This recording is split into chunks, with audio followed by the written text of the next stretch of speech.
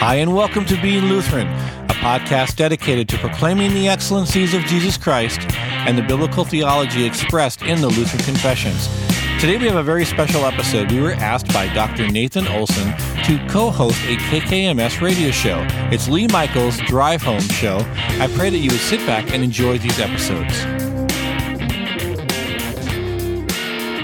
Welcome back. Dr. Nathan Olson, host of the 8:30 Sunday morning broadcast, God's Word for Today, radio ministry of Living Word Lutheran Church in Eagan, Minnesota. Joining me today are the hosts from the Being Lutheran podcast, Pastors Brian Rickey, Jason Goodham, and Brett Bowe. And right now we're in the middle of a conversation about the 5 solas of the Reformation and how those play a huge part in being Lutheran, and what does it mean to be even having that framework permeate through our lives and theology. Pastor Brett Bowe was just talking about word alone and how there was confusion about that back in Luther's day and some of the confusion we see today.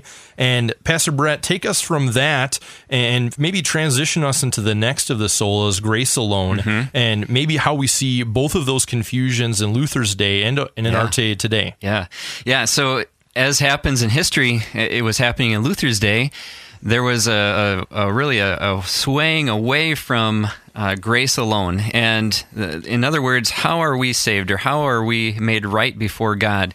And in those days, it was starting, indulgences and other things were being brought into play, and it was God's grace mixed with other things, and maybe even to the point where other things were emphasized so much more. And I know, like, this last year was the 500th anniversary of the Protestant Reformation, and got a chance to go look at some of the display of Luther's things. And one of the things I saw there was an actual box where they put the indulgences, where people were called to put indulgences. You know, the Tetzel's famous saying, Jason, what was that again? When a coin in a coffer springs, a soul from purgatory, or when a coin in a coffer rings, a soul from purgatory springs. Right. And so that sort of teaching was mixed together with God's word and with the words of men, people, and people were finding comfort, quote unquote, comfort from something that wasn't God's grace alone. And so people thought they would be able to pay for their salvation, or thought they'd be able to add their good works to salvation. And Luther saw that in his day, and he read Scripture, he knew Scripture, and we were just talking about Scripture alone. And he saw the message of Scripture was focused all on Christ and what Christ has done. And so he began to really emphasize that grace alone, it's nothing that we've done, nothing that we can bring to the table, but all that Christ has accomplished for us. And emphasizing that so much, he really brought much a relief of consciences. He brought the preaching of God's word had a profound effect as the message of God's word was promoted, as opposed to the word of man, where we find at the end of the day we have no comfort in that. And so, you know, a lot of things haven't changed. You know, we tend to stray away from what God's word teaches about grace. We want to add something to it. We think that even if we're Christians and we think that we're saved by grace alone, sometimes we feel like we have to keep doing something in order to maintain that grace. And so that grace alone continues throughout all of our Christian life, and even into sanctification in that way. Mm-hmm. And you guys are pastors. You see this even in your own people. Jason, how have you seen that in your congregational experience? People who just don't really get living by grace. Well, the whole problem is, without even singling any group of people or person out, is to recognize that our sinful nature makes us addicted to ourselves, is that we always want to contribute something. And the problem is, if we're contributing anything, we're contributing it all, because Jesus will not be in competition with us. And it also, to say that we need to do something for our salvation, makes Jesus on the cross to be a liar. Jesus on the cross says, "Is it finished?" Or the I think a better translation of that Greek word is "paid in full." And to say that then we have to contribute something either to meet God, or 0.5% or whatever it is, or even to maintain that salvation is to make him out to be a liar. But we always want to do that because we are addicted to ourselves. We understand what God is doing in the law. The old theologians had this Latin phrase, and the reason why theologians use Latin phrase is because it makes us feel smarter about ourselves. But there's this Latin phrase, it's called the opinio legis, and it's the opinion of the law. And it's basically a theological version of karma, that if you've done something right, you get rewarded for it. If you've done something wrong, you get punished for it. And so God lays out for us very clearly his law. There's dozens of commands in Scripture, but it distills quite nicely down to the 10 Commandments. And so we like to think if we're doing good, if we're out there obeying the 10 Commandments, that we're earning some cred with God, that we've got brownie points stored up or whatever the case might be. And I think this is really, it's like, works righteousness. I'm not like that. But I think the really convicting thing is if someone walks up to you and asks you, how's your relationship with Jesus going? Because the answer you're going to give 99% of the time is, in fact, works righteousness. Because you immediately think, well, if I've been doing my daily devotions or having my quiet time faithfully, if I've been praying regularly as people have asked me to pray for them, if I've been not skipping church and not skipping, Bible study, but going faithfully, and then if I've generally been good, then Jesus and I are close, we're tight. But if I've not done my devotions in 5 days, or if I forgot to pray for my last meal, or if I, stayed up all night and didn't go to church on Sunday morning, then Jesus and I are struggling. And especially this happens if you are acutely aware that you're struggling with sin and habitual sin, then you must not have a good relationship with Jesus. All that is stepping on the toes of grace to insert works righteousness in how we stand before God. That's one of the things I love about the Lutheran Church is we come weekly with all the ways we've sinned against God, and we confess our sins. We receive his grace, not in a cheap grace kind of way to say, well, I'm going to get God's grace anyway, so I'll just sin and then get God's grace again. But because we keep coming back to the foot of the cross, it's a Christ-centered theology where we're finding that grace repeatedly because we need it repeatedly. Well, and it's not to say either that doing daily devotions or having a quiet time or having a prayer time are pointless or meaningless exercises. They're better to do them, but those things aren't what win our salvation or maintain our salvation. Yep. And there is no cheap grace, because grace doesn't work like that. That's not the way the gospel works. That's not the way grace works. The reason we keep coming back for grace is the opposite, because we are recognizing that we are continually sinning. And without that steady declaration and application of the gospel, we're going to forget. Yeah. And we're going to walk away. And that's how faith dies, is when you're not being continually forgiven, when you're not being continually exposed to the Word of God and to the the products of that Word, which is saving faith in God's grace to assure you of your salvation. Pastor Ricky, take us a moment on just a journey, maybe for the listener who's maybe casually going to church, maybe isn't familiar with the term grace even. How would you break that down for a new believer, someone listening who's maybe not familiar with what grace even is? God's undeserved favor. It's really kind of that simple. The picture, as we see in Scripture, that both Brett and Jason were talking about, is that we are dead in our trespasses and sins. We are born with a sinful condition that separates us from the Father. And the question I ask my congregation often is, what can a dead person do to save themselves? And the answer is nothing. Absolutely nothing. And so we can't bring anything to the table. Yeah, that's right. And this grace that has been revealed in Christ Jesus through his life, death, and resurrection has paid in full the totality of the forgiveness of all of your sin, past, present, and future. And so when God sets you free, when Christ sets you free, you are free indeed. And so for the Lutheran, in the midst of the freedom, resting and trusting in the completed victory of Jesus Christ, we now get to live for God as an act of worship, because we are in this covenant relationship. And as we continue to trust in the cross of Christ totally and only, no one can take that from you. And it's not anything that we do. We're not on a sliding scale, as we've talked about before, that earns us brownie points with God or street cred with God. What it does is it glorifies God and it preaches the saving gospel of Jesus Christ with and without words as an act of worship to a holy God who was worthy of our praise. We're going to take a break right now. We're listening to Pastors Brian Rickey, Jason Goodham, and Brett Bowe from the Being Lutheran podcast. And we're going to be looking at our next segment is going to be on faith alone. So stick around and join us in just a few moments as we come back again.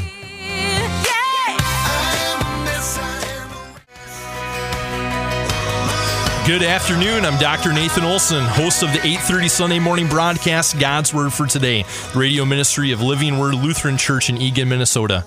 Joining me today are the hosts from the Being Lutheran podcast from beinglutheran.com, Pastors Brian Rickey, Jason Goodham, and Brett Bowe. And we are in the middle of a discussion regarding the 5 solas of the Reformation. If you're just joining us, we've been looking at Scripture alone, grace alone, and now we're going to jump into faith alone. And when I look at the theological field today, guys, I think that this is one of the areas that we perhaps have more confusion than we realize. I think a lot of times when the normal Christian would think about faith, they would think, well, yeah, this is just a central component to the Christian life. Everybody has faith. This is a simple thing. Maybe we don't have as much confusion on this as we think. But sometimes when you look at theology, there are problems that are just so right out in the open, and they're actually the most dangerous problems because people don't think there's an issue there. And I feel like that's true when it comes to the nature of faith. You have people who have faith as an intellect. They know a lot about God, but they don't really have maybe saving faith. We have people who are afraid they don't have faith and are running up to whatever altar calls are given because they want to make sure they're right with God. You have people who think about faith as this one-way ticket or a punch card, and I grew up, I prayed a prayer, I did this, now I'm right with God forever. Or the prosperity gospel that's so pervasive in our culture today that if only had enough faith, then God would do something for me. He would answer my prayer. He would heal my grandmother or whatever. And so when we think about in our cultural context, we have some people who think about faith in this intellectual assent. We have others who think about faith as some kind of a passive receptivity, others as faith as trust. And how do you navigate that as pastors as you're walking alongside your congregation, trying to explain to them this core and central part of the Christian life? Jason, how would you answer that? Well, I think if we tie it back to our last segment on grace alone, and we were kind of talking about works righteousness before that, I think, to build off what you said, faith is kind of like the approved version of works righteousness for certain Christians, is that it looks like the thing that we contribute to this entire formula. And that just can't be. It doesn't work like that, because if faith is something we do, if faith is something we muster up, then again, God's a liar because he does it all himself. And so saving faith is something that's entirely passive, that is given to us by the power of God's word. God actually creates faith in us. And Brian, you brought up Ephesians 2:1 before, that we're dead in our trespasses and sins. And we think about the foolishness. If someone were to invent a potion that would reanimate the human body and bring people back to life from the grave. If someone... Like the zombie apocalypse? Except not zombies. But if someone were to invent that potion and then were to walk into a graveyard outside of a rural church and say, now who here wants to be brought back from the dead? Who here wants to receive life? And then they were just to wait for people to raise their hands. You're not going to have that phrase, well, I see that hand, and I see that hand, and I see that hand over there. We can't. We're dead. We're corpses apart from what God has done for us. Right. And so what we need is that preached word carried by the Holy Spirit to create faith in our hearts. That's the whole point of the conclusion of that section, Ephesians 2:8-9, is by grace you have been saved through faith, and this is not your own doing. It is a gift of God, not as a result of works, so that no one may boast. The gift of God in that passage is both grace and faith. Preach it, brother. We need the organ back. Preach it, brother. Come on. Yes. And that's why I've really loved the story of Jesus raising Lazarus from the dead, because Lazarus was dead. but it was the word of Christ saying, but Lazarus raised his come forth. hand. And just kidding. And it's not Princess Bride mostly dead. Yeah, He was right. all He was the way all dead. the way dead. Yes, yes.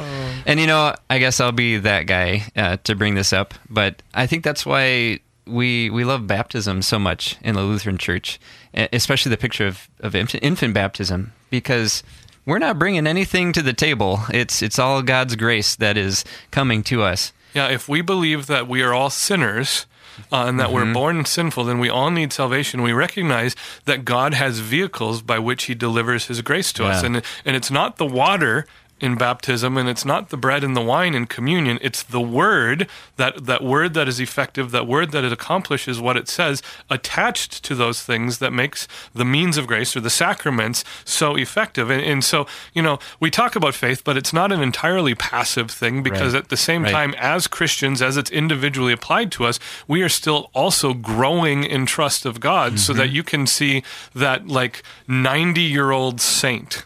So is that vocation? That is vocation. Yeah, well, you beat me to it this time, Brian. I don't even. You kind of knocked me off my game a little bit. But yeah, that 90-year-old saint who seems to trust God with so much ease, versus that 30-year-old with 3 young kids at home in a panic because he just lost his job. There is a trust, but that's not saving faith. It is still faith, and I think it's. I actually just preached about this on Sunday, so I've got a little bit more insight. So often we're focused on faith as its quantity, how much faith we have, or the quality of faith. We never, ever talk about the object of our faith. Yeah, and I think that's the big thing. Yes. Why our faith is certain is not because of a special characteristic in us that we have an ability to trust. It's because the object of the faith is so rock solid. Yep. And, again, that goes back to the trail of evidence, that our salvation is wrapped up in human history, that Jesus Christ on the cross is an event. It happened. And in the Lutheran Church, to kind of put an apologetic out there, I'll build on what you said, Brett, for the sacraments, is that the means of grace is such a strong emphasis because those things happen outside of us, outside of our mustering, outside of even our experience, and I'm not going to assault experience right here, but they happen in a way so that I can look back in time and say, that is where it happened. That is when God did his thing as he promised in his word to me. And that's where my faith comes from, because it happened and I know it happened. Amen.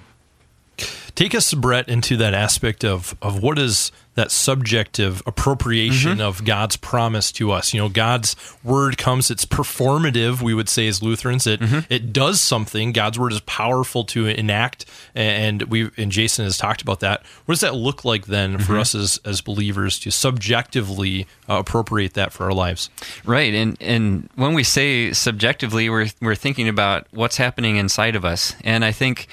And I tend to be introspective and thinking about my own life and thinking about what God's word is doing in my life. And I think that's a good thing, because it does come to us outside of us, but it does make its way inside of us. And so the way it looks like is that when I see myself believing in Christ and trusting in him, and my faith might be growing, I can really turn around and praise God for that. And I think of verses like in Philippians, thinking about it's God at work in you.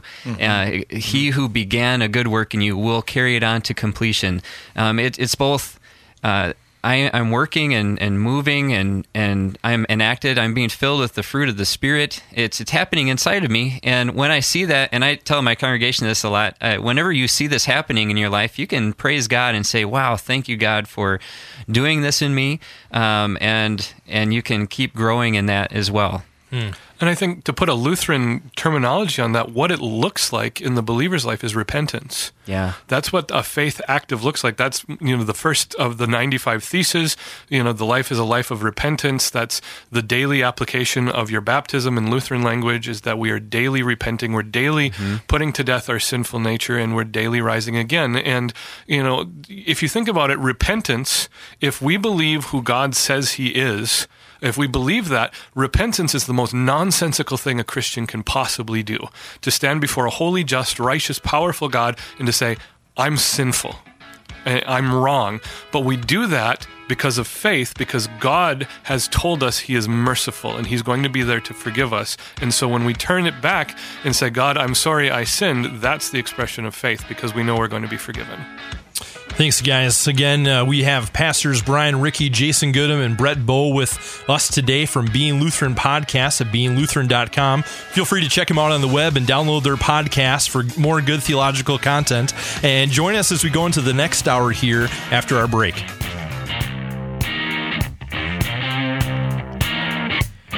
Thank you for joining us. Please look us up on the web at beinglutheran.com. Also, invite a friend to check us out on iTunes. Please join us next week as we continue through these KKMS radio segments. God bless you and have a great week.